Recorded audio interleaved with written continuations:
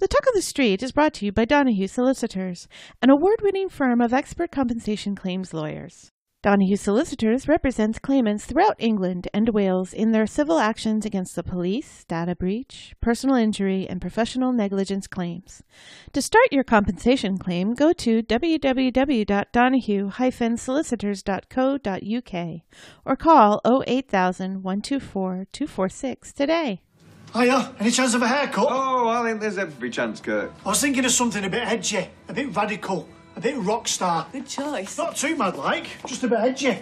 Well, you're in luck, Kirkalicious, because Natalie here is Queen of Edge. Yeah. Not much to work with, but we can make it rock. So, what do you think, Kirk? How's about letting our trainee start you off? Go for it.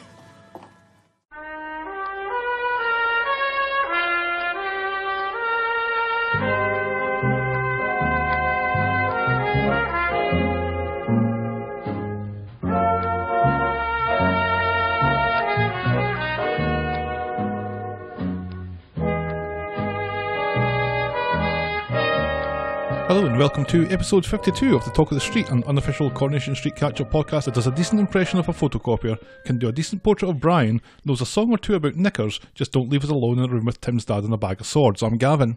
And I'm still in pain. Yeah, and now I'm in pain. Misery loves company. It certainly does. Mine is just my toe though. Yay. I don't know what I did with it. I was cutting the grass last night and I was kind of sore after finishing the grass because grass was kind of thick and the lawnmower's kind of heavy. But I thought it was my back, my arms, and then I woke up this morning and it feels like I broke my toe and I don't know how. Yeah, because at least this time a bed didn't fall on it. No.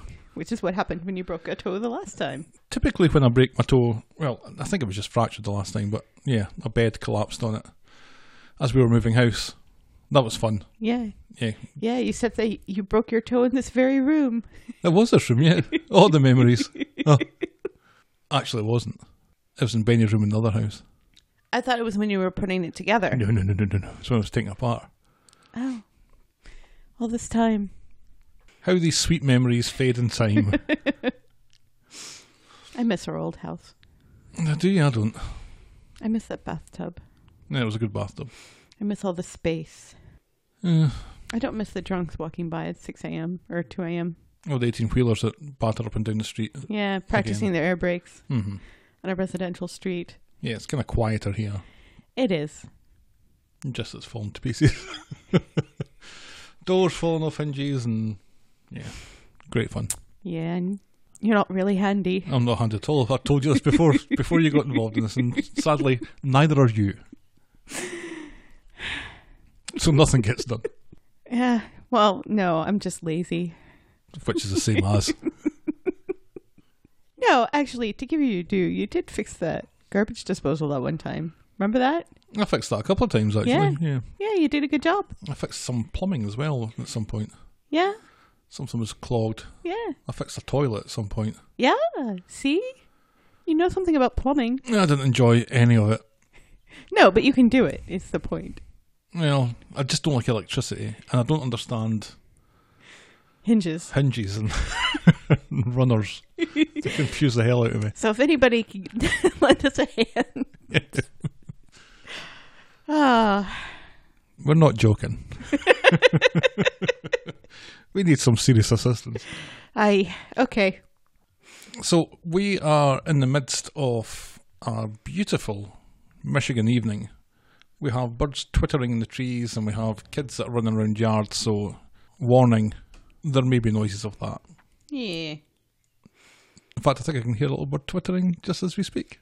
Tweet, tweet, tweet, tweet. They're telling other birds to fuck off. That's what's happening there. Not always.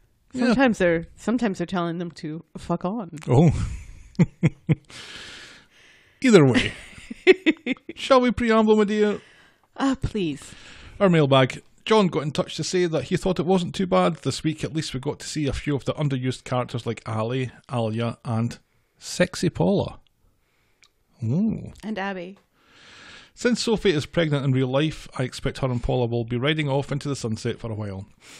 Tim's dad is so creepy, they should go the whole hog, give him a cigar and gold chain, and give him a new catchphrase of now then. Oh, which is very dark. That's a Jimmy Savile reference. Sadly, though, John, I don't think you're Paula's type. No. Lastly, the image of Gavin Drag is now stuck in my mind. I may need therapy. You're welcome, John. Then Scott got in touch to say another great episode, a bit more info on where Mary lives. Number 7 is the only house with a roof conversion because Curly turned it into an observatory in the 1990s. It means it's got one more bedroom than the other houses, so there was room for her to live there as well. Although technically now Asha and Addie are teenagers, they'll no longer be sharing a room, so they shouldn't have a spare room. But it's another Corey TARDIS situation. Oh. Thank you for the insight, Scott. I don't think I knew that. I remember Curly, but I don't remember Curly doing any observing. Chris. Yes, that one, because we don't hear from Chris. No, not that one, because I've kicked her off the Facebook page. I just started watching Monday's episodes, and within 2 minutes I was screaming, "Will you just fucking fuck off, you fucking selfish prick," at Tim's dad, so loud that my neighbours called round just to see if everything was okay. Yeah, you and me both. Hindsight Corner.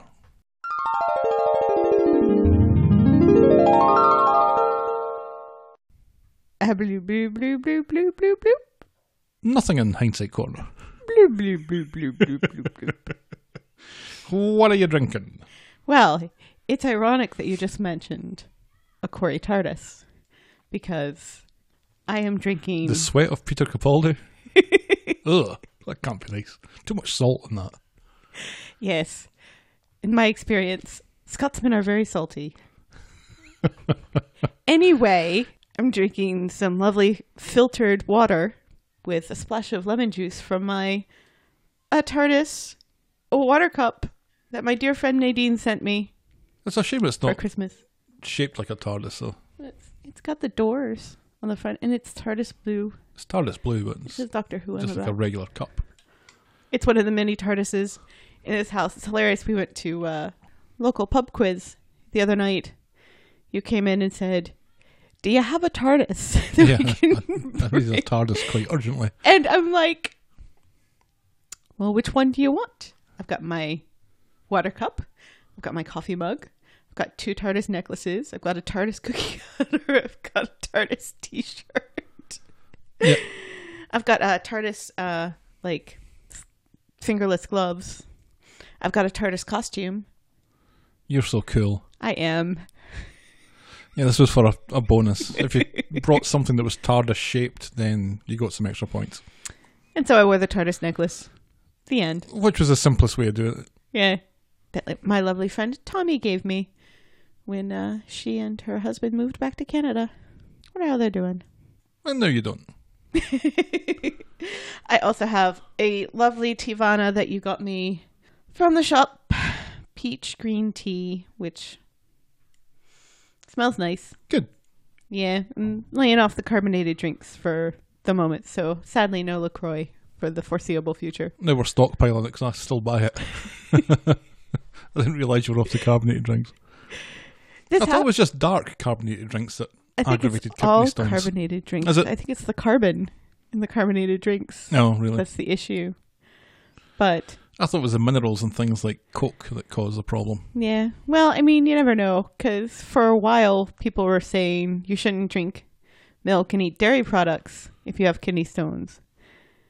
But now they say that you should, because the calcium in the dairy bonds with the calcium that gets left in your kidney and takes it away before it can form stones. And I know all of this is very interesting. But Alan, what are you drinking? I'm drinking a water and something that's pretty close to water, a Heineken 0.0. So it was a week of, or it will be a week of finales. Big Bang Theory finished. Let's see, Veep finished last Sunday. I've not been keeping up with that. No.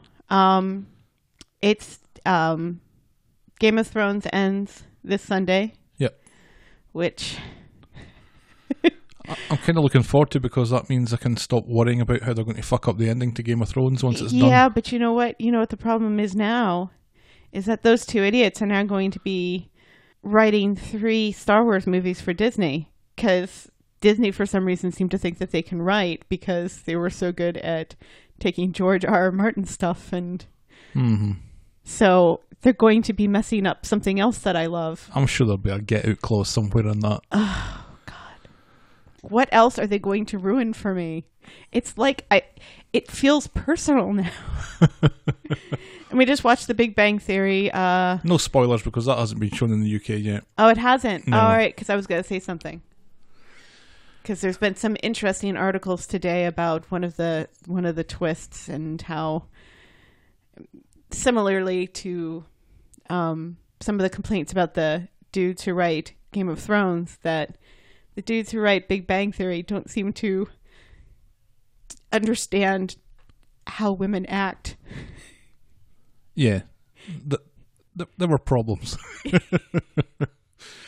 It's been dying on its feet for years. I'm glad that's finished as well. Yeah, it should have ended like 4 seasons ago, but that's all right.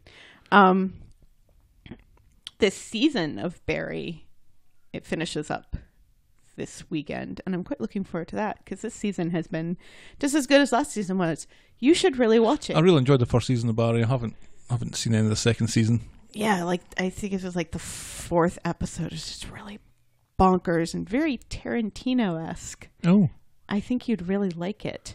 Oh, there's a bit of Tarantino in Coronation Street this week, which is a lovely segue back into what we're here to talk about. Shall we dive in, video? Don't make me laugh. Our first story tonight, assuming that your reaction to that was, yes please, is about Carla. Ugh. Ugh. I don't know. I have problems with some of this, as you know. I thought it was largely entertaining and quite well done. I thought, largely. Let's see where your problems lie. On Monday, the police are at the Rover. Seemingly no one looked round the corner for Carla yesterday. The youngest PC in the world says that they're doing everything that they can to find her, and Johnny is worried that she may disappear for good, and Robert has an odd expression to this. This PC is even younger than the last youngest PC in the world. Remember the last one? I think this one looked 12. This is PC Benjamin Button, I think. Roy's back from his trip and quickly discovers that Carla's gone missing, thanks to people in the street and a poster on his shop. And he says that the trip was satisfactory for the whole RP mystery, but then he doesn't tell us. Can you imagine if we'd still been doing Oh God, celebrity? that would be so frustrating. Jesus Christ. I'm so glad We'd be doing rice paper by now. Robert has beaten himself up about letting Carla get away. Michelle tells him she thought that she was dead. At least we know that that's not the case anymore. She asks why he was at the hotel anyway, and he claims to have been lost and asking for directions. Which we know is a lie. Yes. Roy, I still want to know who he was meeting up with. I think you might be onto something with the old Irish Tina. You think so? Yeah. More likely than that young thing, because we've never seen her again. Roy is at the Rover speaking with Jenny. What a mess. Roy is off to the hotel that Carla was found in so they can have a shift around the room. Which one would think that the police would have already done. And the hotel might have some processes against this happening. Yeah. But Johnny gets ready and goes with. And the hotel room, once they get there, is a mess. It looks like Carla's been making a nest. Yes. The phone was unplugged and she'd been stealing newspapers from other hotel guests. How on earth does she go from squatting in a falling down house to being able to afford a really nice hotel? She's upwardly mobile by the looks of things. And wearing 2 hoodies. Yeah, she's the Leonard Hofstadter of this show. Johnny says that he will cover the damages, and the hotel owner surprisingly lets Johnny and Roy have a nose around. Roy finds Carla's kidney medication and it looks like she's not been taking them. Then we see Carla in town hiding round the corner again from the police. So Johnny and Roy are walking around through, I think it's a graveyard, and they're worried and blaming themselves. Johnny was so occupied with Kate, and Roy threw her out. They're both responsible for this. They are not. No. Inside, Carla has always been more delicate than she appears, says Roy. And Johnny says nice things to Roy, says that he's always been her friend and he never lied to her, which is something that he can't say about himself. and he wanted to keep her safe. And as they walk away, we see that Carla has been lingering behind them and is watching them and listening, yes. That was fortunate, wasn't it, Helen? Just a wee bit. Especially since she'd already, run away and Robert had to drive her from the hotel back to Coronation Street. Yet somehow she's been able to walk all that way back in less than a day to nearby the hotel. That's probably not that far. It's probably in town somewhere.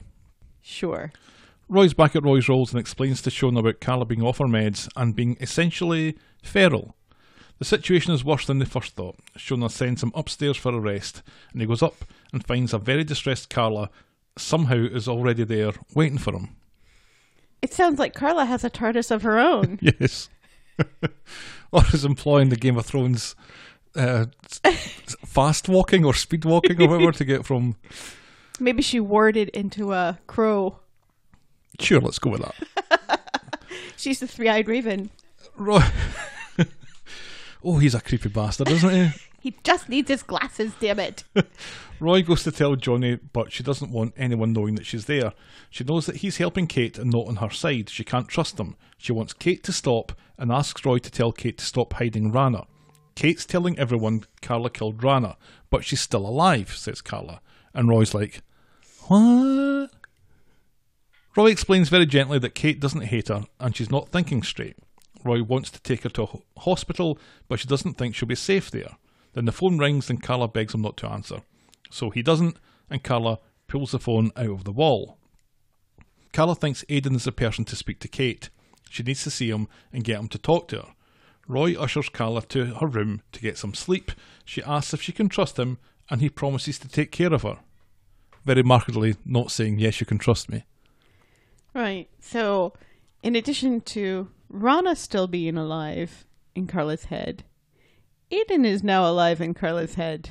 Yes. As is Ina Sharples. And not just his kidney. She lives inside him. He lives inside her. Roy has found Carla's phone. Michelle's number goes to voicemail because... Of course it does. Because Coronation Street. He calls Johnny, but Carla has got up and has caught him. Oopsie. So Roy just wants people to know that she's safe. He's trying to help her and Carla thinks Roy's in on it. He tells her Kate isn't hiding Rana. He tells her she's not well, she needs help, and she looks like she's about to pass out. Roy keeps Carla from leaving. She's quite sweaty as well. Oh, she didn't really notice. Yeah, the whole, she was quite sweaty the whole way through. That's what happens when you wear two hoodies. And your multiple kidney layers, yeah. Starting to go on you. And then, just to make matters better, Johnny starts battering on the door of Roy's Rolls while an ambulance pulls up with his blues and twos on. When did Roy have time to call both Johnny and an ambulance? I assume that Johnny was the one that called the ambulance. Okay, well, all right, that makes sense. But I don't when Roy called Johnny, was he able to get very much out? Oh, I can't remember. Probably enough. I guess. The paramedics come in and attempt to calm down Carla, who screams that she doesn't want anyone near her and she'll never forgive Roy for this. Never. I'll never forgive you. And he seems distraught at this, which is so stupid. It's so freaking ridiculous. This is not Roy. How do you mean? Because no matter what Carla says, Roy must know that he did the right thing. And that eventually, once she is well again and in her right mind again, she will appreciate this and it will be okay. That he absolutely did the right thing, because if he didn't do anything, she would have died. Yeah. So to show Roy seemingly distraught over her saying this as if it's actually true and not the rantings of a mad woman who desperately needs help, it's just against character. Well, maybe it was partly that and partly seeing his friend in such a distressed state. Meh. Sorry, the voice of reason's just getting shot down. Fuck you, voice of reason. On Wednesday, Carla's in hospital with Roy by her bed. He hasn't had any sleep. The nurse says that the kidney function is improving, but the confusion is something else, says the nurse who isn't a doctor or a psychiatrist. Then in the Rovers, Johnny is dreading how Carla will react when she sees them and thinks that he should have stayed at the hospital. Yeah, you should have, Johnny, you shit. Michelle Roy. Michelle confirms that the paranoia was a separate issue because Ali said so. Who is a doctor. And also, we all know that the paranoia is a separate issue from the kidney because she was taking her medication when the roof came tumbling down and she started ranting and raving. Yes. Kate hopes that Carla will get better and says it won't bring back Rana. Shut up! Ken comes in to ask after Carla. He saw some signs but had no idea it was this bad. He gives Michelle a hard time for texting Peter. Peter should be receiving no outside contact, and he calls Michelle stupid. Peter hasn't been able to focus since the contact, and off he goes in a huff. And he's not wrong. No, he's not wrong. And it was, the rehab place called Ken and said, and told him about this and reinforced that nobody should be trying to have any contact with Peter. Yeah, he's in a very fragile part of his recovery. Right. Let's all remember this for laters, shall we? Johnny arrives we'll put a little thumbtack in that. Yeah. And we'll come back to this later. Johnny arrives at the hospital with Roy just as Carla wakes up. She's immediately frantic, gets out of bed and rips out her drips and begs the nurse to get them out. But not like that. Oh, Gavin, I'm so please. childish. I'm so childish. You're more childish than the children in this house. There's something wrong with Roy's voice. What was wrong with Roy's voice on Wednesday? There's something wrong with you. We find from a doctor that a psychiatrist will be along to assess Carol later. Despite this, they keep asking her questions about how it happened and possible recovery. The doctor says that she keeps asking for Peter. The doctor thinks his presence could speed up her recovery. Not knowing that Peter is in rehab. No. Well, And- we presume that she doesn't know that. Unavailable. Yeah, he's kind of busy right now. And none of them say to her, oh, well, he'd be here, but he's in rehab because he's an alcoholic. And if he drinks again, he will die. Yep. And Roy will speak with Ken. Rather you than me, says Johnny. And again, this is not Roy. He knows that Peter's in rehab. He knows that desperate situation. Yep. Sensible Roy would understand that it's just the way it is. And as long as she stays in the hospital, it'll be all right. And I mean, the hospital has ways of making her stay. They could tranquilize her. They could bind her to the bed. This happens. They don't do those especially- things, though. They discharge her. Well, no, but they can, especially since she's a flight risk. She desperately needs the medication for her kidneys, and because she's probably suicidal. And yet they discharge her. Right, but we haven't gotten to that yet. We don't know that they're going to discharge don't. her at this point. Which is why it's such a shock when they decide to do just that. Remember when Amy was in the hospital for 3 months with a broken arm? Yes. Remember that? Yes. Remember that? Yes. Yeah. What the hell? If Roy is one thing, he's pragmatic. And this was not pragmatic at all. None of this is pragmatic. He's not idealistic. He's pragmatic. Right. His actions here are Idealistic. very idealistic. Yes. So obviously they have somebody writing this character who's never watched a second of this show in the past. No. They absolutely have. They're just choosing to ignore this. It's like Daenerys all over again. Roy is the Daenerys Targaryen of this show. There's Roy They haven't on his dragon, with his blonde hair flowing in the wind, flying over Victoria Street. having sex with Kit Harington. Oh, that's very specific fan fiction, isn't it? The Corey Game of Thrones crossover. The homoerotic. I say erotic. Skating on. Roy is at Ken's, hearing how Carla is. Can I do anything to help? Ken asks, and Roy asks about Peter. Peter is the only one that she trusts. Ken would like to help, but they'll have to do this without Peter.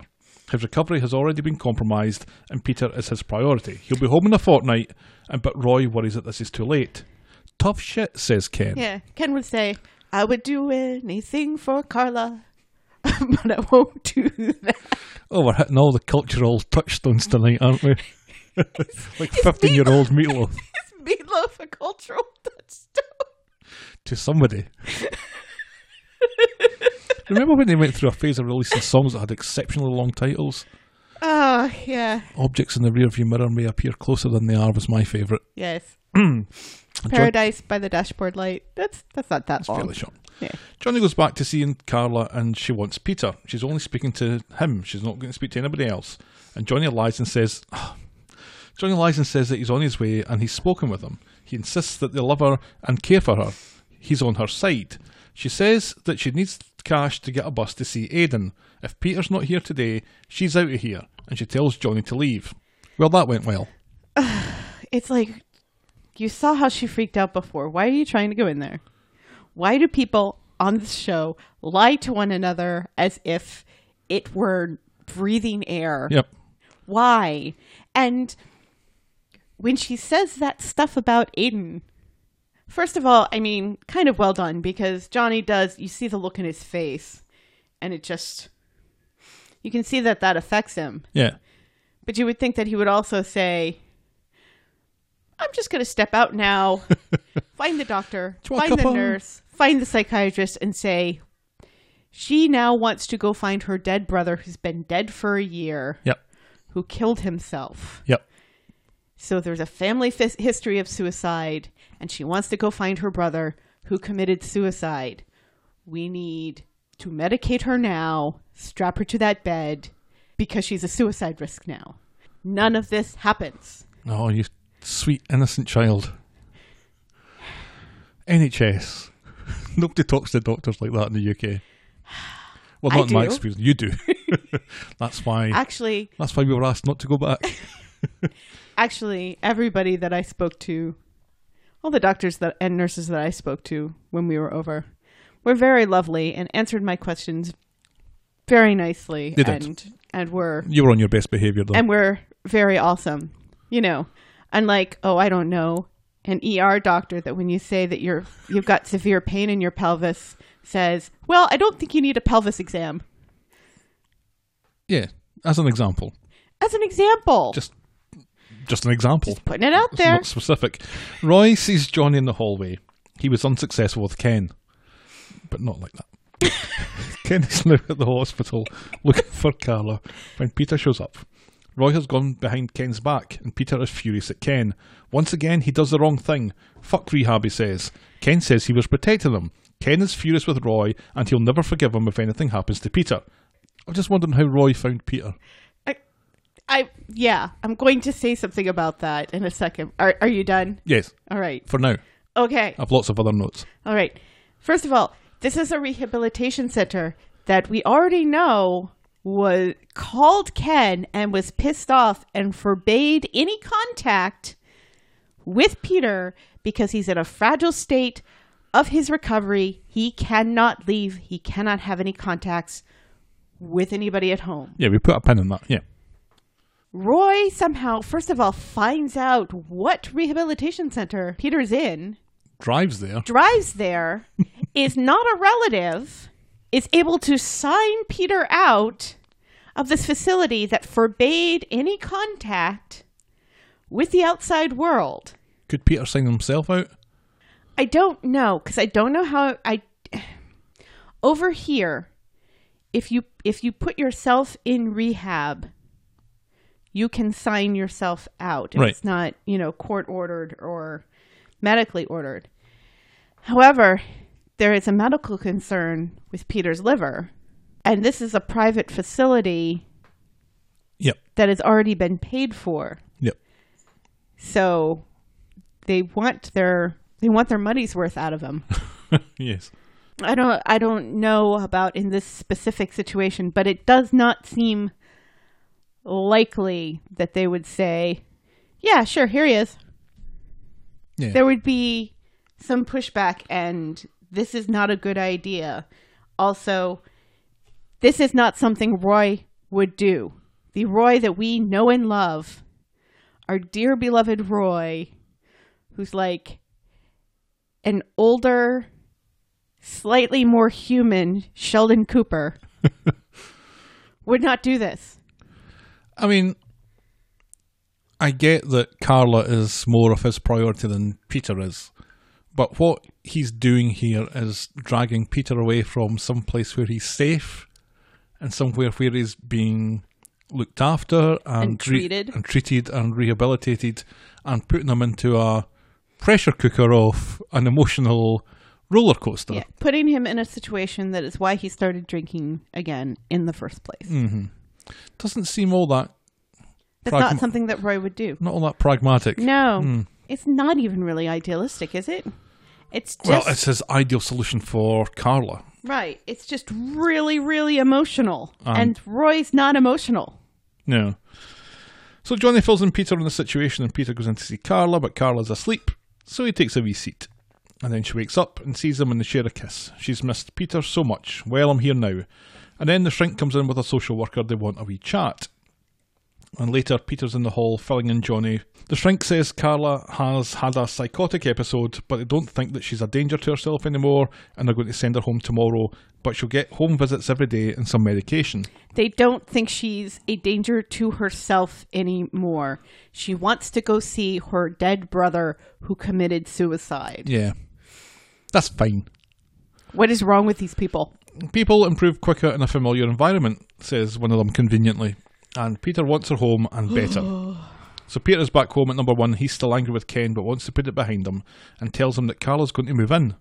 Ken thinks this is a terrible idea. He's as sick as Carla, and Ken does a power of shouting at Peter at this. This is such a mistake. Peter is uncharitable in his response, and basically says he's moving out to get away from his fucking dad.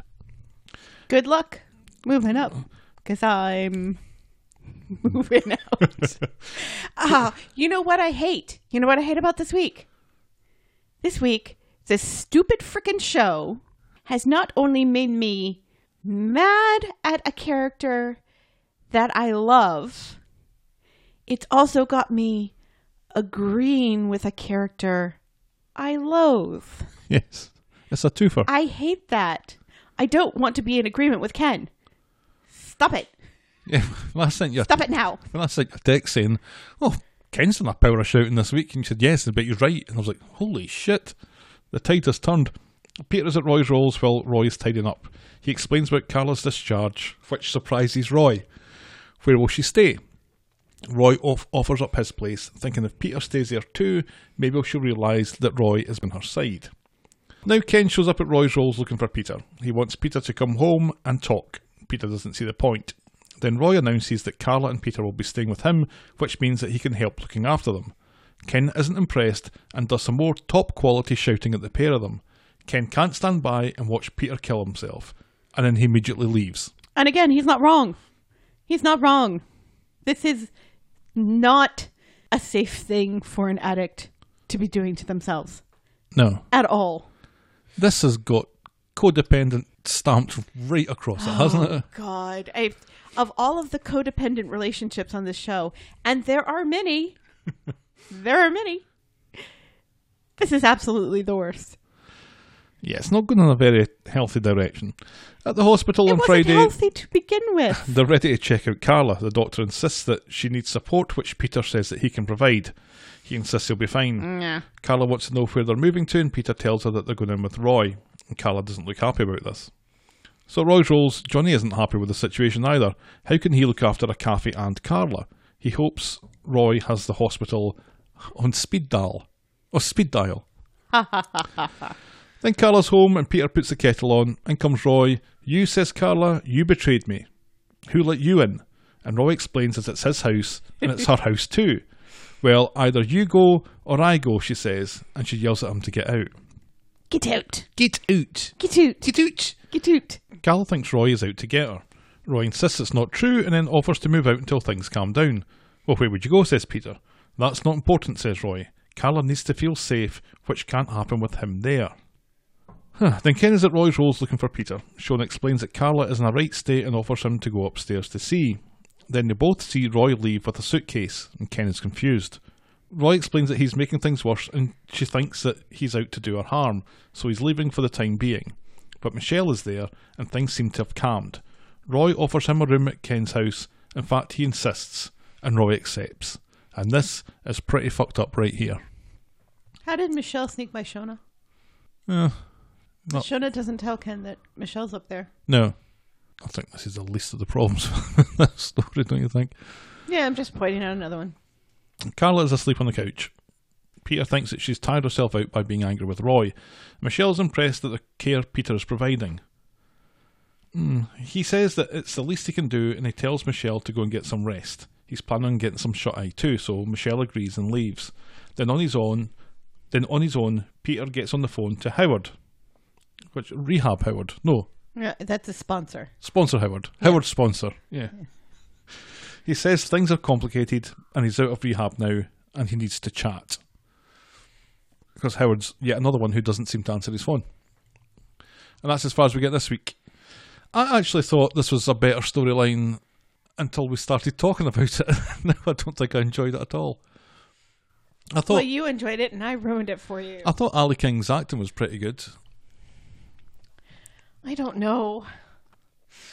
After so many weeks of watching her scuttle about like a little cockroach, yeah, with this wide-eyed look on her face, looking frantic and shouting at people that they're all out to get her. It's wearing a little thin. Yeah. It's kind of samey. It's a little dragged out, I guess. And it's a little shouty. And there's a part of me that's just not buying it anymore, you know? I mean, I think it's interesting that they choose... I think she's a better actress than what they're giving her to work with.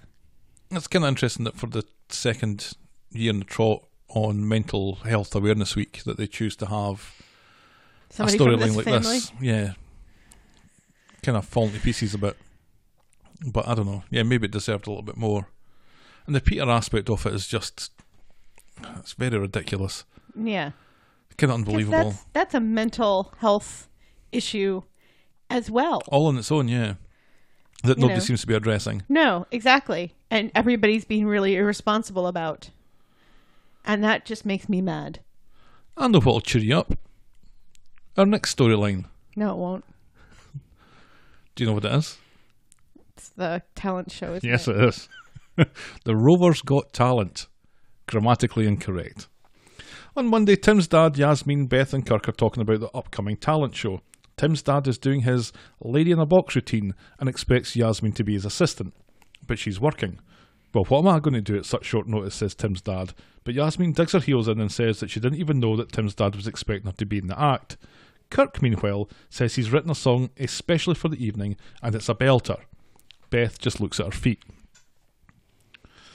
Then Tim's dad is at the cab office asking Tim to be his lady in the box. Apparently Tim used to be his assistant back in the day. Then in comes Emma looking for a cab into town. Steve quotes her a tenner, and Go Lucky usually takes 7, but since she's here... That's fine. Whatevs. Yeah. And she asks if they have an app. Yeah, and she's disappointed to find that she can't track it on her phone. Because that's her favourite bit. Yeah, this is actually probably belongs in the cab office storyline. But that's fine. But she tells Tim's dad that she's looking forward to seeing his act, and he tells her that he's probably going to have to cancel, and then she offers to be his lady in a box. Because she's always wanted to. It's like on her bucket list. Ever since she's seen Paul Daniels and Debbie McGee. Ooh, I have no idea who those people are. Do you like magic? I like some magic. You won't like this magic. Did you like Tim's dad's magic? No. No, then you won't like Paul Daniels. Okay. So, he's unsure that she can learn this complicated trick in so little time, but she says that she's seen it on YouTube or whatever, and they go off to practice immediately, Emma cancelling her cab as she does so. Then Beth is in the bistro and she's avoiding the pub and Kirk. She's worried about the lyrics in his new songs, My Knickerpacker Glory, and Your Puppies Make My Bloodhound. She doesn't want people laughing at him. He thinks he's no Gallagher, she says. Then Beth decides to go and see him and support him after all. Because Robert starts laughing at him. Yeah. And about your souls. My souls, your souls, our souls. Yasmin finds Tim's dad and Emma in Roy's rolls, and he's telling her about his ferret in his trousers. And Emma finds this hilarious. He thinks Emma's going to be a fantastic assistant, and off she goes to help Sean set up. Yasmin wishes he'd answered his phone. Yeah, well, you know what I'm like when I'm in the zone, says Tim's dad. Yeah, you're annoying fuck, says No. Then Yasmin apologises again for the earlier confusion and ends up agreeing to watch a 3-hour David Copperfield documentary with him tomorrow. Yeah. Now, And she seems a bit concerned about Emma. And I'm like, oh, honey. seriously. And then I was in correspondence with Chris, that one, over the email about this as the episode was showing, and he sparked a little thread in my mind about Tim's dad's isn't just the character that deserves to be mocked for being selfish, and maybe there's something a little bit more dark going on here. It's already dark. Gaslighting your partner is always dark. This isn't funny. Yeah. It was never funny. It seems to be getting worse, though. Yeah. And I wrote a blog post about it, so if you're interested in seeing that, the Talk of the Street podcast.wordpress.com. The talent show's approaching kick-off, but Brenda and her balloon animals has pulled out. Johnny was going to be Elvis, But not that way. Johnny was going to be Elvis, but he's left the building. They're down to Appliance Boy, Kirk and Tim's dad. They're about to postpone when Evelyn says that she'll do a turn that'll blow their leggings off. So Rover's Got Talent gets underway, and first up is Tim's dad, who's introduced as the Great Magnifico. He gives it the old music hall introduction, and Emma gets in the box. Tim's dad chops up a melon with a sword, and then sticks the sword in the box. He strains to push in another one. Then Emma pretends to be in pain, and Sean thinks that he can see some blood. Kirk shouts at Emma to stay away from the light. Oh, Kirk. Tim's dad says that he can heal her, removes the swords, and Emma jumps out unscathed, and everyone cheers because no one apparently hates amateur magicians in Weatherfield. Then later, Appliance Boy is imitating a photocopier suffering a paper jam. He gets a smattering of applause, but Tim's dad is very impressed. And next up is Evelyn with an easel dressed as an artist. She's going to paint Brian in a Roman toga, while O Mio Babino Caro plays in the background. And at this point, I'm quite relieved because the way she was talking about it being very artful and tasteful and it's going to knock your socks off earlier, I thought she was going to do a little striptease. Oh dear God. So I'm happy that it was Brian in a toga. Yeah, and the toga remained on at all times. Yes. He actually suited it. He suited that and the little laurel. He did look quite Roman. It was quite a big laurel. He looked quite Roman and statuesque. Well done, Brian. Jenny's confused. Is Evelyn just doing painting? Tim's dad thinks it's remarkable. The finished work of art is a rather Picasso-esque interpretation of Brian as Julius Caesar. And it's very nice. Evelyn calls them Philistines, and that's the end of the act. Next up, it's El Kirko. He tunes up while Beth sneaks out. And Kirk sees this and is confused.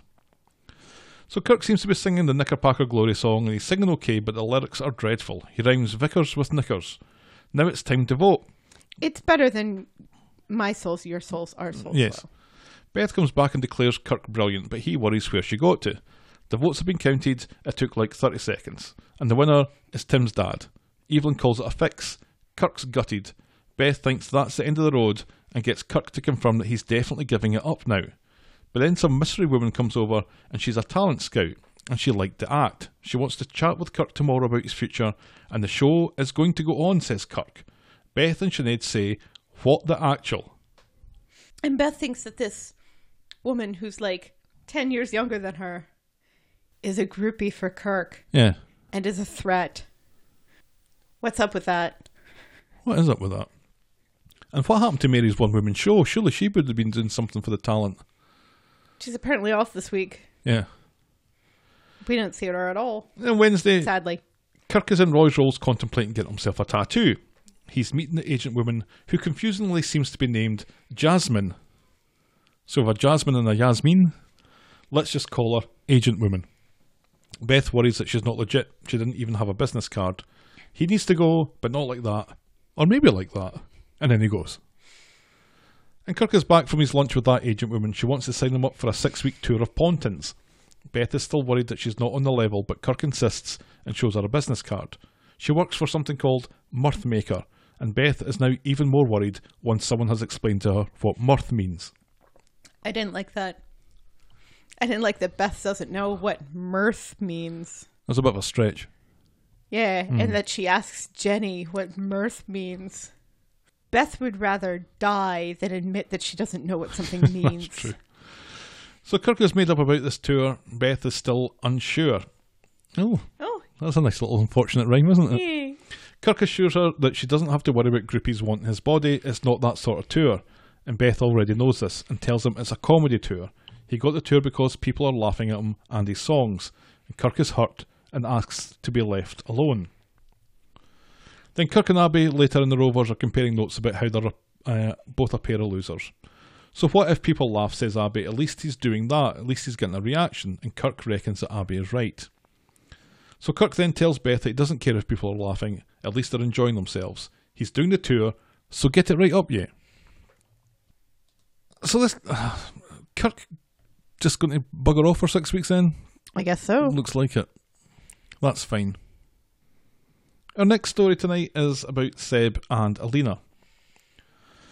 On Monday, Seb is in Roy's Rolls moaning to Shona about how he hasn't heard from Alina. Shona talks him round to visiting her at the nail salon. Maybe she's lost his number, or maybe she's waiting for him to make a move. So Seb takes her up on this and goes to see Alina at the nail salon, and she's pleasant but distant, and he worries that it's because of his HIV. She insists not, but she's at work. She offers to put... Yeah, Seb. People at work don't like to be interrupted while they're at work. Why? Seb has a serious problem coming to terms with this. Space, Seb. Space. He offers to put up a shelf despite no one asking him to do that, and then asks Alina to make him a cuppa. Seb puts up that shelf that no one asked him to do. Apparently it took him 2 hours. Rachel comes back and interrupts the flirting between the two of them and sends Alina back to tidy her midden of a station. It's awkward, and Seb goes to leave as Rachel starts barking at the other nail technician. Rachel, it seems, is quite the hard taskmaster. Seb is back at the nail salon. He waited for Rachel to leave, and he gives Alina a gift. It's a friendship bracelet. Aww. And then asks to see her when her shift is over. Because they're 7th graders at Girl Scout camp. Yes. But she doesn't think it's a good idea. So he asks to meet at her place, but she says that she'll call in on him later. So later then, Alina and Seb have had a nice time eating chips and having a good old stare at the street. Seb asks if she wants to go for a drink, but Alina has to work tomorrow. He offers to walk her home, but she's happy to get the bus. They hope to see each other again, and Seb walks off, and Alina pretends to go in the direction of the bus stop, but then doubles back and goes the other way. On Wednesday then, Alina turns up at Seb's. The electricity is out at the salon, so she's at a loose end and wants to spend some time with him. So they go to speed dial, and Abby comes in looking for Brian and sees the two of them. Seb sees her and is reasonably polite. Abby wants an introduction to this girlfriend of his, but Seb says, yeah, maybe another time. And Abby goes off with her tail between her legs a little bit. Seb suggests to Alina that they go and do Netflix and chill back at his place. He's got an empty again. Alina is dead up for it, and she goes off to get her coat. Convenient. Yes. Abby gets short shrift from Seb when Abby asks what the matter is. Abby confides in Brian later that Seb is ashamed of her, and she can't blame him. And, I mean, Seb doesn't know where this relationship is going. This is kind of early days. Yep. Did you want to introduce all of your girlfriends to your mum? Did I want to introduce any of my girlfriends to my mum, did you say? No. Okay, then. So, I think Abby's being just a little too fragile here. It was the last thing you kind of want to do, isn't it? Right, yeah. So... The secrecy of it is part of the charm of it, isn't it? Or the newness of it. Right, yeah. At the house, Seb explains to Alina how horrible a mum Abby was and how the twins got put into care. Turns out Alina has a brother back home that she hasn't seen in a year. So they have something kind of in common then. Later, Alina needs to go. There's something that she has to do. Seb is disappointed. They have a quick smooch. Alina says that she can come back at 11:30. Sound, says Seb. And she must do that because on Friday she's rushing out of the house. They've slept in and she's late. This has been a big mistake, says Alina. Seb's hair is down. He needs a fucking haircut.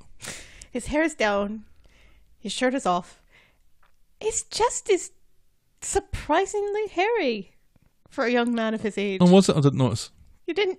Really? I was too busy looking at the hair in his head. It's hard to tell where one thing started and another thing stopped. He looked like a young Fabio. Well, so Alina rushes out. Seb once again turns up at the nail salon. This time he's got flowers for Alina. Alina is very nervous. Let her do her job. Alina is very nervous, which Seb doesn't notice. Alina explains that Rachel doesn't like her staff having boyfriends. So I'm your boyfriend, says Seb, focusing on the entirely wrong part of that sentence.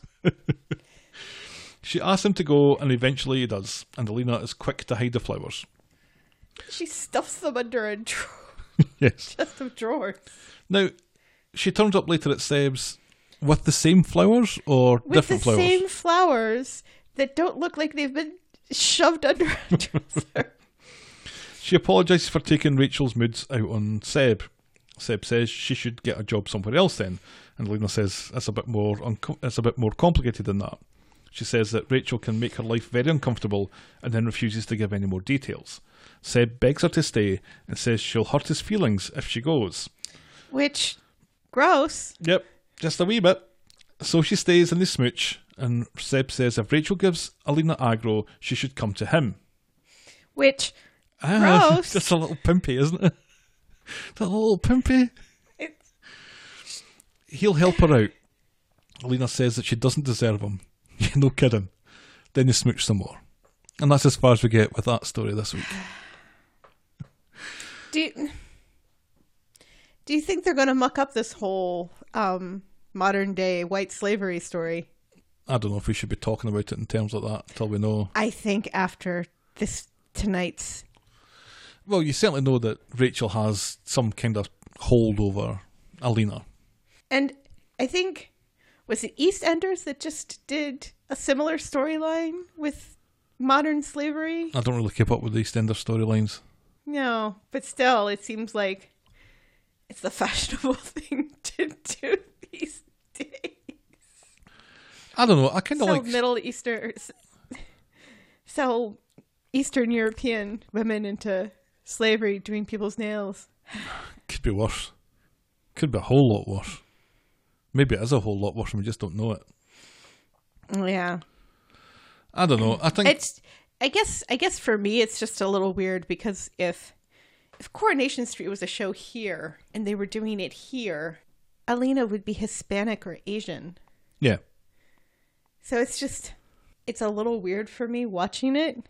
It's not a form of human trafficking that I really have an awareness of.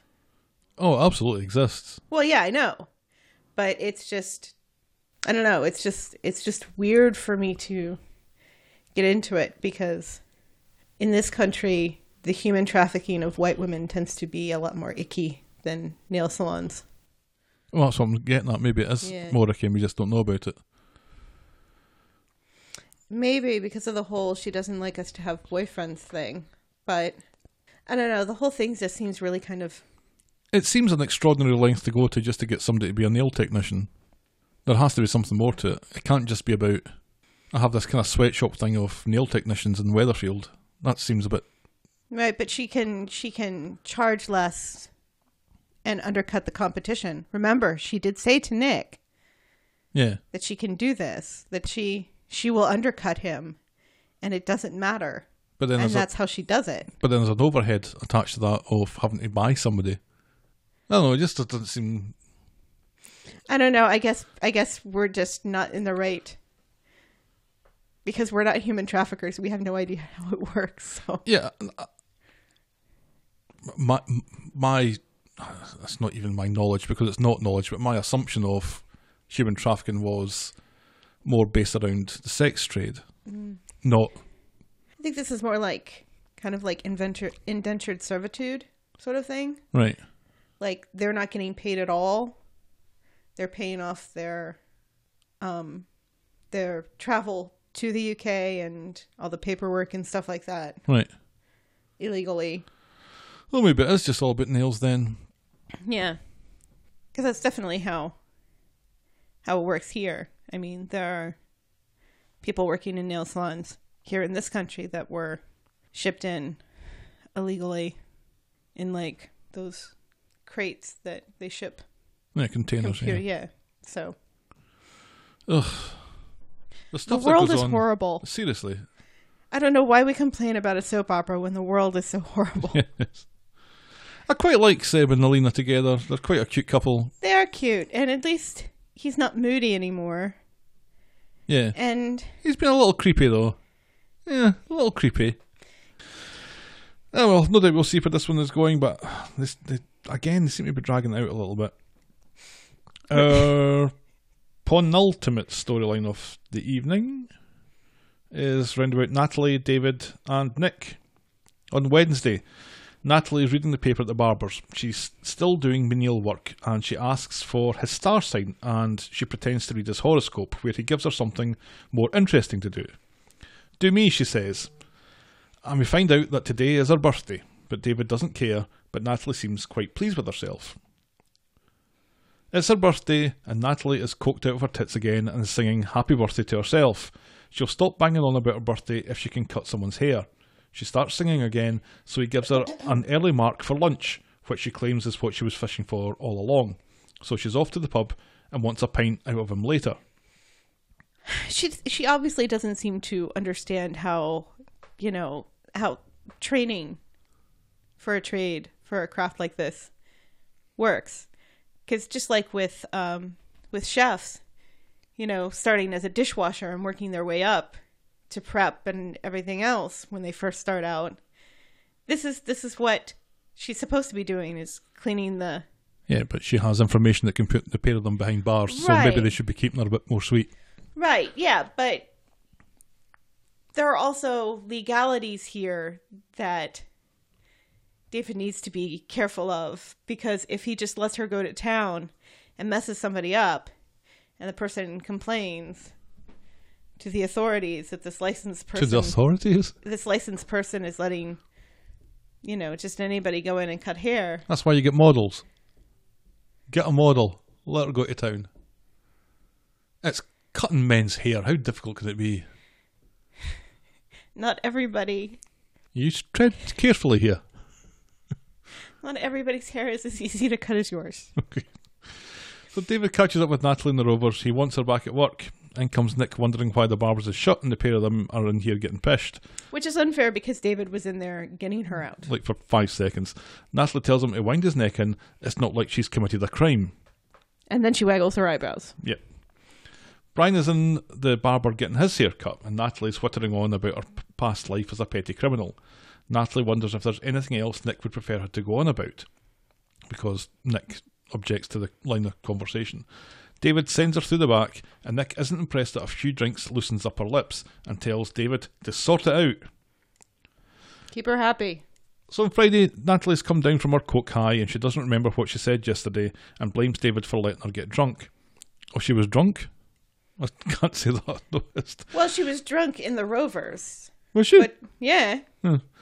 She'd rather be cutting hair. David doesn't think she's ready. Nick thinks David should give her a chance, and David reluctantly agrees to let her loose on the right client, just as Kirk comes in looking for something edgy. There you go. David says Natalie is the queen of edge, and Kirk is well up for it.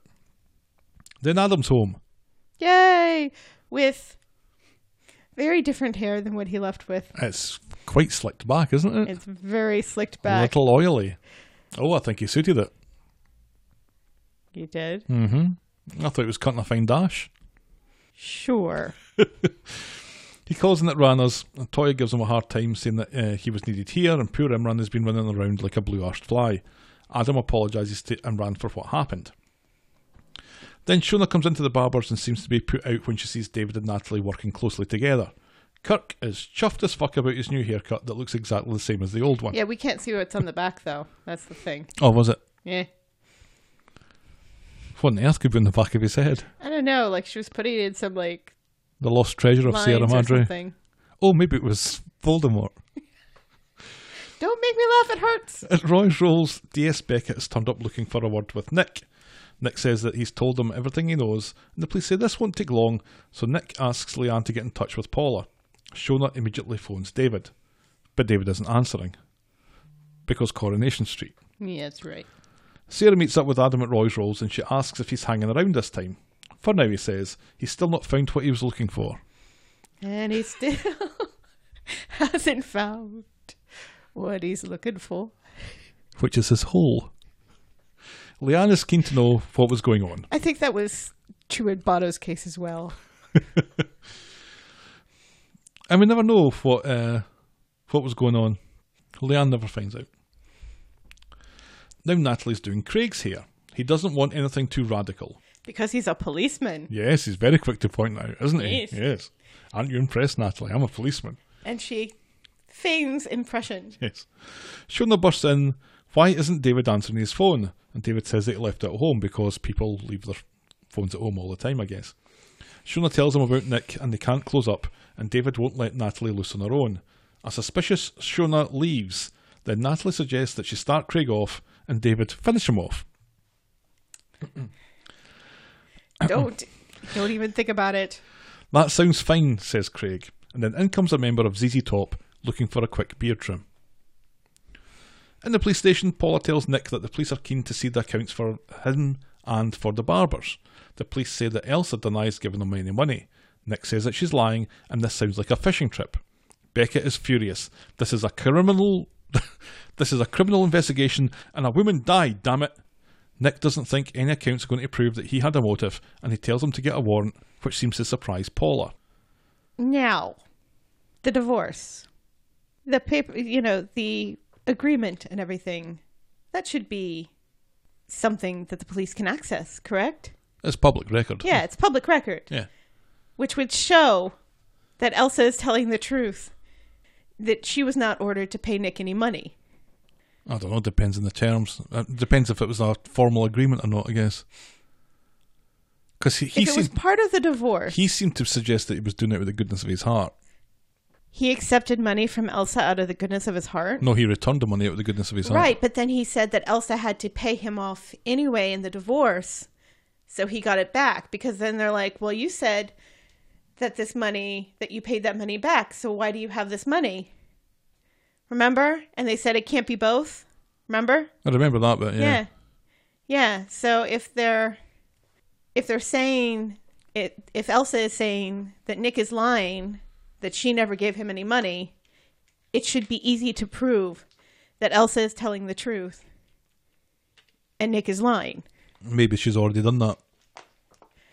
Well, if she'd done that, because the police just want to see how Nick reacts to this. Because the police want to know. The police don't want Nick to know what they know. Yeah, I suppose. But the way that they seem really frustrated that he's not handing over that information. I invite you to think of the theme tune to Laurel and Hardy. There's a theme tune to Laurel and Hardy. That seems to be what Weatherfield police have in their minds at all times. Are you saying that they're Keystone Cops? No, I'm saying that they're idiots. On the way out of the police station, Nick wants Paula to stall on the accounts. So they're absolutely Keystone Cops. No, it's Laurel and Hardy. Keystone Cops didn't have a theme tune, did they? No, but they were idiots. Yeah, so were Laurel and Hardy. Yeah, but they weren't cops. No, but they had a theme tune, though.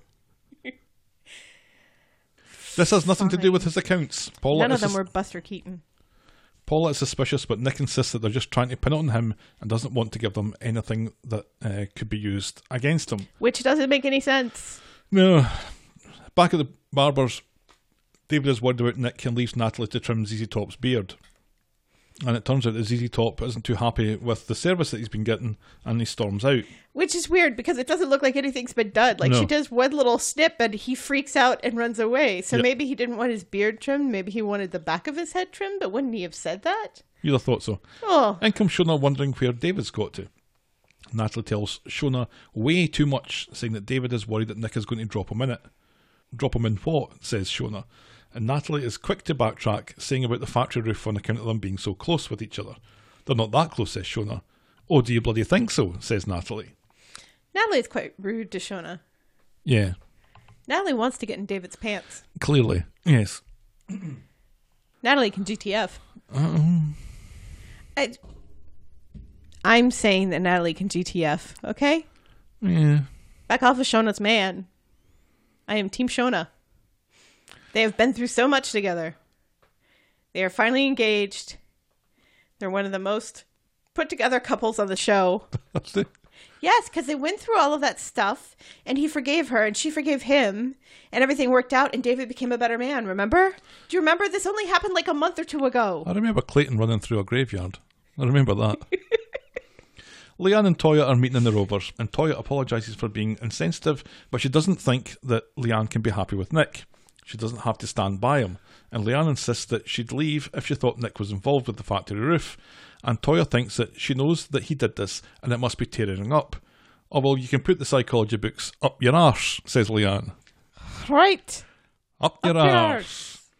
And she says that Toya's only saying this so that she can stay with Imran. Why don't you take a look in the mirror, she says.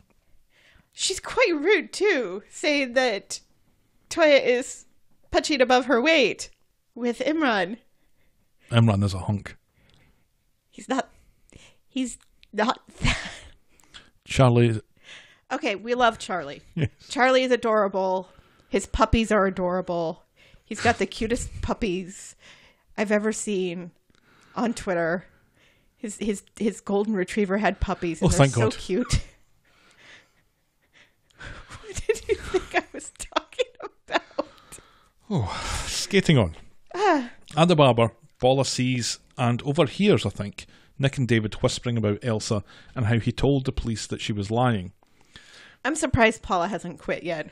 Paula thinks that they can probably stall with the warrant, but it probably won't work, and she leaves them to it.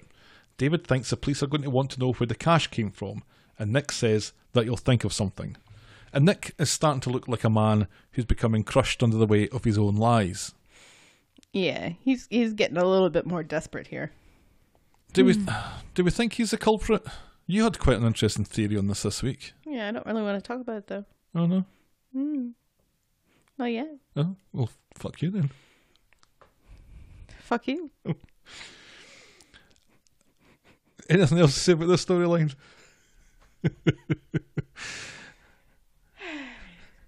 you are in a bit of pain here, so let's get through it, shall we? Thank you. My toe, though. Our final. You know what my ovaries can say to your toe? Oh, poor wee toe. It's my big toe. Our last storyline for tonight is skint cabs. At Roy's Rolls, Steve is eating an egg white and spinach omelette. He's continuing to look after himself following that healthy heart challenge thing. Never mind that, says Tracy. I walked in Liz in the shower this morning and she keeps moving Tracy's shit about the place. They need to get a wriggle on and move house, and she goes off to look for properties before she strangles Liz with her leopard print thong. I presume Lizzie's leopard print thong. Then Brenda phones in to quit her job. She's jumping ship to go Lucky. Tim hopes that she hates it. Then in comes Yasmin wondering where Tim's dad has got to, and Tim's dad explains about that Emma thing from earlier, and Yasmin looks a bit put out. Meanwhile, someone has ordered a cab to Bolton, so Steve rushes off to do that. Steve... Oh, look at those lovely puppies. Oh, they're cute. Isn't that the cutest thing you've ever seen? It is, it's beautiful. Sorry. Okay, continue. Steve is dropping off his fare, an elderly woman, in a really dodgy looking bit of town. This isn't the right place at all. Her house isn't boarded up and it has a green door. Steve asks who she lives with here, and she says her mummy and daddy. Oh, pig's tits, says Steve. Yeah. I'd like one elderly woman not to be suffering from dementia, please. Just... Steve...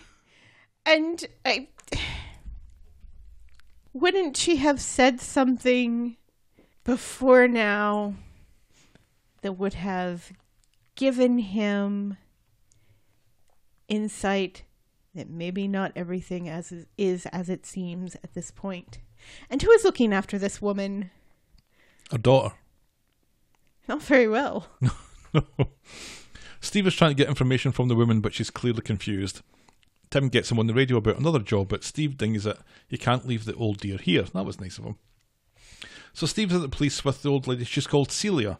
Apparently her daughter has been in touch, worried sick, and Steve promises to stay until they're reunited. Meanwhile, Abby asks Tim if she can leave early. She has a dental appointment and will make up the time. Off you go then. Then Steve comes back and he explains his day to Tim. Steve's worried about the financial situation of the cab office, but Tim is confident, for no good reason, that everything will pick up soon. Down in the Rovers, Tracy has found a great house with a jacuzzi and an American fridge. Steve doesn't want... Ooh. Yes. We have an American fridge too. Yeah, it's not that impressive. And an American dishwasher. And Steve doesn't want to move anymore. They're skint. They can't compete with Go Lucky. And Tracy tells him to go make some cuts. And then they leave the pub. So taking this to heart, Steve goes back to work. Business is dead. And Abby comes back late and apologises. Because she was at the dentist again. Steve pretends to be outraged and fires her on the spot. He needs reliable staff. She throws cleaning products at him and storms out. Because this is going to solve Steve's money worries. Yeah. Abby's wage. Well, also, Brenda's leaving, yes? Yeah. Yeah. We never get to see. No, she's like Norm's wife. Or Raj's mom. Or not Raj's mom. Howard's mom. Howard's mom. Or Rest in Maris. peace. Rest in peace, Howard's mom. On Wednesday at Roy's Rolls, Abby's blanking Tim, then explains why she got fired. Tim says he'll go have a word with Steve. So at the cab office, Steve admits that the firm is really struggling. Go Lucky are nicking their customers and staff, and it's Brenda's last day, and Steve has put up a banner. Apparently Brenda and Omar, one of the drivers, have been banging each other. Steve blames the app, not for Brenda and Omar banging each other. They need to get an app of their own. So in the Rover, Steve eventually gives Abby her job back. They need someone on the Switch now that Brenda's gone. Abby was a nightmare on that Switch. And we're introduced to Jay, who reckons that he can design a website that'll kill the competition. And he also says a lot of really annoying catchphrases that supposedly millennials say all the time. Sup, says Jay. Well, it's not just that. It was that. It was... He said something was fire. Mm-hmm. He said something was... He thinks he can make a pretty wavy app that'll be dank. Yeah. I'm sorry, what? Steve and Tim haven't a fucking clue what he's going on about. This show is not written by millennials. This show has never seen a millennial. Jay wants 20 grand to make the app for half the features and a $2,000 monthly upkeep. Funnily, that's how much Steve has for the deposit. Back at the flat, Tracy can't find the coffee and biscuits, and Liz was having a tidy up and has moved them closer to the kettle. She thinks it's more efficient. She's not wrong. Tracy isn't impressed, and this obsession with tidying has got to stop. They have an amusing exchange about how easily Tracy loses knickers, and how knickers have only ever kept Lizzie's ankles warm. And Tracy's one to talk. Yes. So Tracy barges into the streetcar. She's furious with Liz and wonders if Steve's got a pair. She wonders if Steve's got a pair, and if so, how he's managed to knock up half the street. That was just classic. That was very brilliant. funny. Yep. Steve introduces Jay to Tracy, who quickly leaves, and she wants to know what's going on. It was funny. It was funny because before she shows up, they talk about how Steve is worried about Tracy, and Jay starts to give him a hard time about her. And then as soon as she comes in, he's like, I take it all back. Yep, holy shit. Yep. Steve explains to Tracy about the app and the cost, and Tracy tells him to kiss the app goodbye and storms out. Later in the Rovers, Tracy thinks that they could make more money if they did street pickups. Steve seems to think that they could get in trouble for that. Apparently it's illegal. Only if you get caught, says Tracy. I didn't realise it was illegal to pick up on the street. You could do it in Scotland, I'm sure. I think it depends upon... Oh, the local authority, maybe. Right, and your license. Yeah, maybe. On Friday, Steve has taken an age to do his morning shit while Amy wants to get her teeth brushed. Oh, imagine going in to brush your teeth after Steve's just done a shit. Ugh. Ugh. He comes out claiming to be the face of streetcars. He needs to be looking his smartest. And Tracy reminds him that they need a new house, as does Amy when she comes out. Tracy insists. Adam gets out of a Go Lucky cab, much to the chagrin of Tracy and Steve. Adam wonders what app Streetcars has. Tracy frisks Adam down for his wallet, reckoning that he owes Steve 20 quid. Steve passes on his business card to Adam. Then Steve has a client on the side of the road. He needs to get to the hospital to visit his sick mum. Steve insists that this is illegal, but then lets him in when the punter offers him over the odds for his fare. The guy's got Steve to pull into a dodgy petrol station. The punter wants to get flowers for his mum, but what he's really doing is putting a balaclava over his head and is robbing the place. Steve, sitting in the car facing another direction, is completely oblivious, even though he's got a rear view mirror right there. He's chatting to Tim on the radio about what they're having for their lunch. The robber rushes out and back into the taxi, and he discards the balaclava while the petrol station attendant takes a photo of Steve's cab. Hasn't that been done in a movie before? Like somebody oblivious gives somebody a ride to a store and is like talking on the phone or something, or singing along to the radio while behind you can see the person that they've given a ride to. Yeah, I'm almost certain this is not entirely original, no. And we've still got to get to the Tarantino thing. Steve is chatting with the dodgiest looking punter and sees that he has a wad of cash in a plastic bag. The punter tells Steve to take a left, which is going off course, and he doesn't want any more chat. And then through the rearview mirror, Steve now sees that the guy has a knife. He wonders where they're going, and the robber says that he doesn't know yet. Is it a knife or a cake server? Yes. He has a very large cake server. It doesn't look... It looks like a cake server. Steve doesn't fancy being a getaway driver and offers to take him back to the police. Hand yourself in and explain that Steve had nothing to do with it, please. The robber, understandably perhaps, isn't too keen on this idea and orders Steve to take a turn down by the canal and into an underpass. Meanwhile, Liz and Tracy are chatting, and it's seemingly friendly at first until Liz says that she's looking forward to having the place to herself once Tracy and Steve and Amy have moved out. Then Tracy drops the bombshell that when they move out, they'll be selling the flat. Well, fuck that for a game of soldiers, says Liz, and she's immediately on the phone to Steve. And I'm confused. I thought this was Liz's flat. I thought so too. Yeah, because they've had arguments where Liz is like, when they first moved back in, Liz is like, this is my house. And before, when they were all living with Ken and Liz was living in this flat, and Liz has obviously been the one to decorate this flat. It has her mark on it, yes. Have you seen that heart-shaped knife holder in the background? I mean, come on. That ain't no Tracy. Just the wallpaper, I think, is enough to point us in the right direction. It looks like a bordello, is what we're trying to say. In an underpass, Steve tells the robber to take the car and offers him the keys. But the robber can't drive. That's why he needed a taxi to rob a gas station. This is the bit that reminded me of... I don't think it happened in Reservoir Dogs, but I think it was planned to happen in Reservoir Dogs, that the guy, Steve Buscemi, would be running down the street, running down the street, looking for a car, stops somebody, opens the door, pulls him out, he jumps in the car, slams the door, goes to drive off, looks down, and sees that it's a stick. Mm-hmm. And he can't drive a stick. Oh. That would have been quite funny. So that was a Tarantino thing. Okay.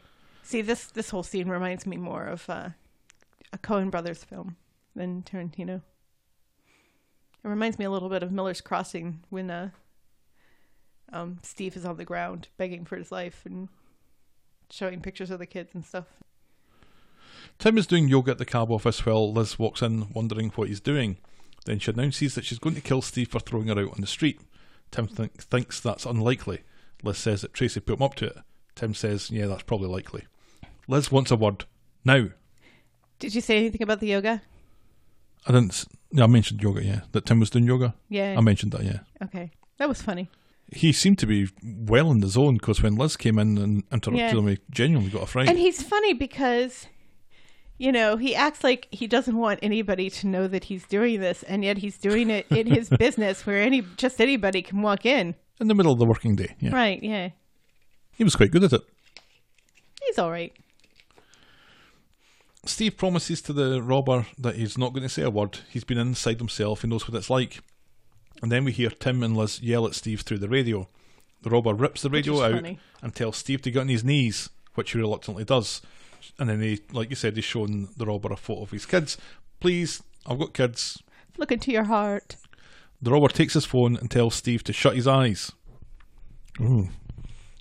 He's going to serve you a lovely piece of red velvet. Surprise! Happy birthday to you. Oh, and Natalie turns up and she's been on the coke again. The Bolivian and marching powder. Then the robber says that he knows people way scarier than himself. And if Steve breathes a word of this, he and his family, he dead. And then he runs off.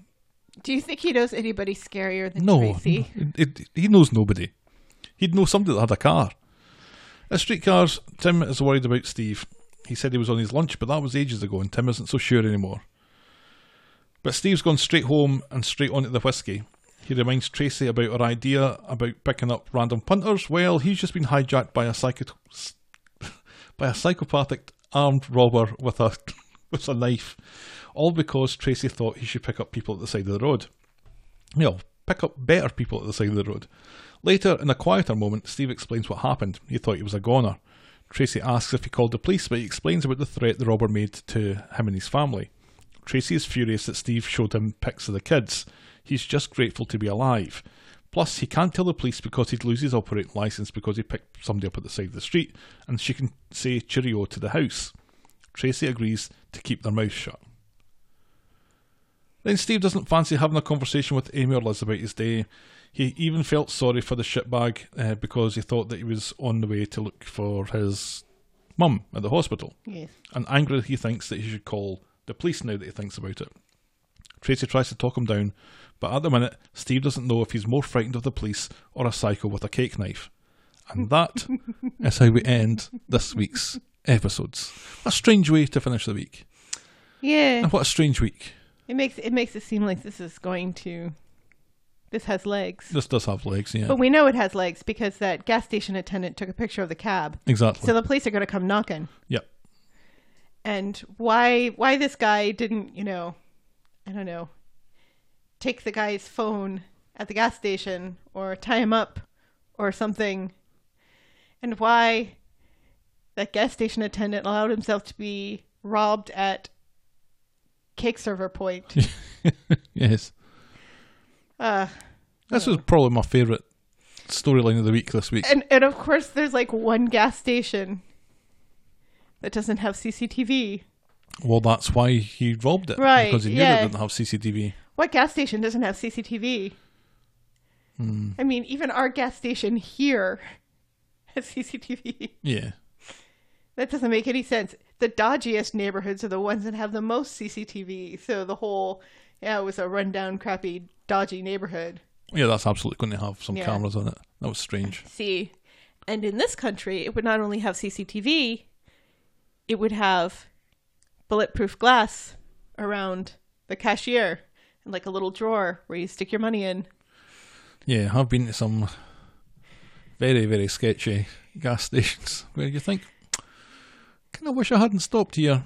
But you needed gas. And a pee. So you have to do it.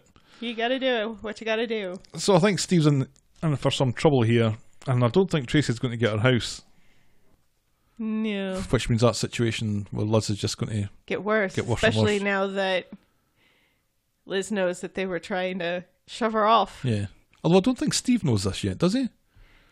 Apparently, this is something that Tracy and Steve agreed to, which surprised me because I don't remember this ever coming into the I conversation. think this is Tracy just And one trying to stirring it. wind, because she was smirking quite heavily at Liz's distress at all of this. yeah.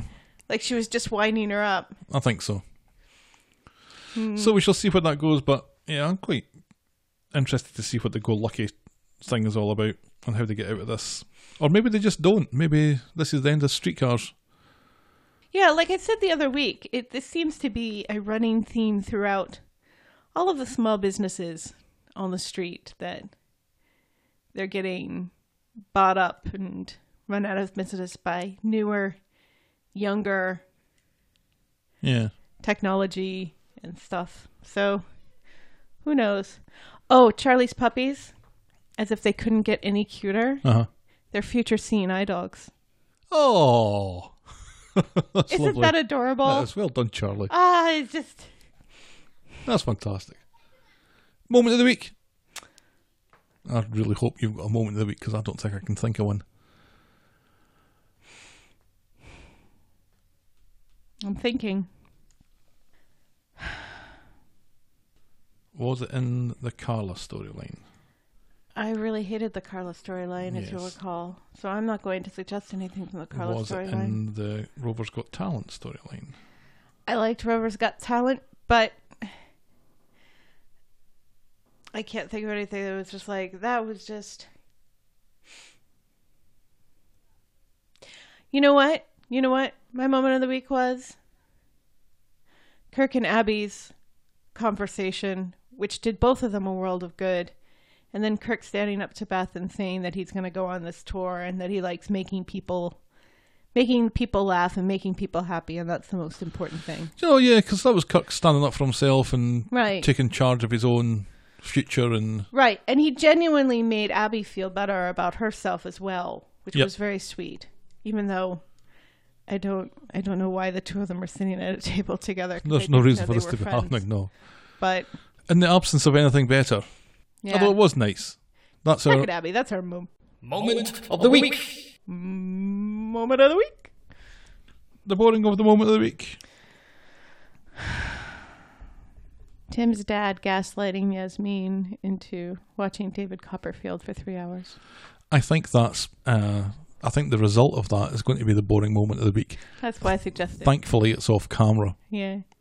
That'll do. That's our... Boring moment of the week. A boring moment of the week. So, it's just tickling 10 o'clock. Do you want to wrap this up? Please. Okay, so if you want to get in touch with us, here is how you can make that happen. On email and on Skype, we're the Talk of the Street at gmail.com. We're at Corrie Podcast on the Twitter and the Facebook. And you can have a read of our blog. It's been updated this week, I promise, on the Talk of the Street podcast.wordpress.com. Thank you for making it to the end of another episode. Hopefully we'll be feeling a little bit more like ourselves next week. And we shall speak to you then. Fingers crossed. Have a good week. Bye. Bye-bye.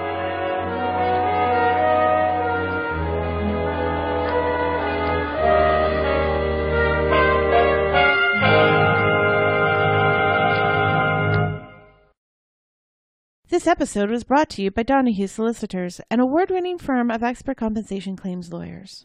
Donahue Solicitors represents claimants throughout England and Wales in their civil actions against the police, data breach, personal injury, and professional negligence claims.